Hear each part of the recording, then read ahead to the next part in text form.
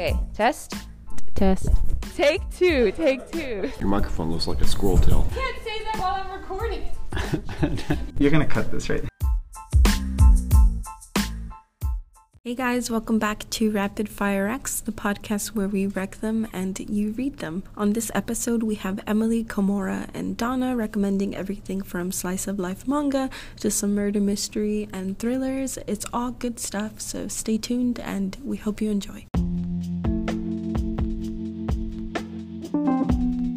My name is Emily. I'm a senior in health. I recommend this book called Frozen Beauty by Lexa Hellier, which tells the perspective of two different sisters who try to solve the mystery of their older sister who was killed mysteriously during a winter storm. The little sister, her point of view is the events that lead up to her sister's death, and then the other sister's point of view is more about her going on a mystery case of what really happened with her sister after her death. I think the way the plot twist that comes at the end was very intriguing. I mean, it was uncomfortable to read once you actually know what happened, but it was kind of intriguing. It's like, it makes sense. I don't know, I liked it. Hi, my name's Komora. I'm in the 9th grade. The book that I'm recommending is called Monday's Not Coming. It's about a girl whose best friend name is Monday. And when she comes back to start the 8th grade year, she realizes that her friend is missing. So she talks to the principal at her school, the teachers. She even goes to Monday's house to talk to her mom. But it's like no one cares.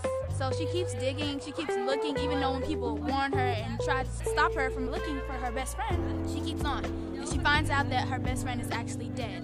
And after that, she goes through a post-traumatic stress disorder where she is stuck in that moment. She never moves on. The reason why I like it is because of the suspense. Like, you never know what's going to happen, and the way that the story goes. It doesn't go from beginning to end. It goes beginning, the end, the middle.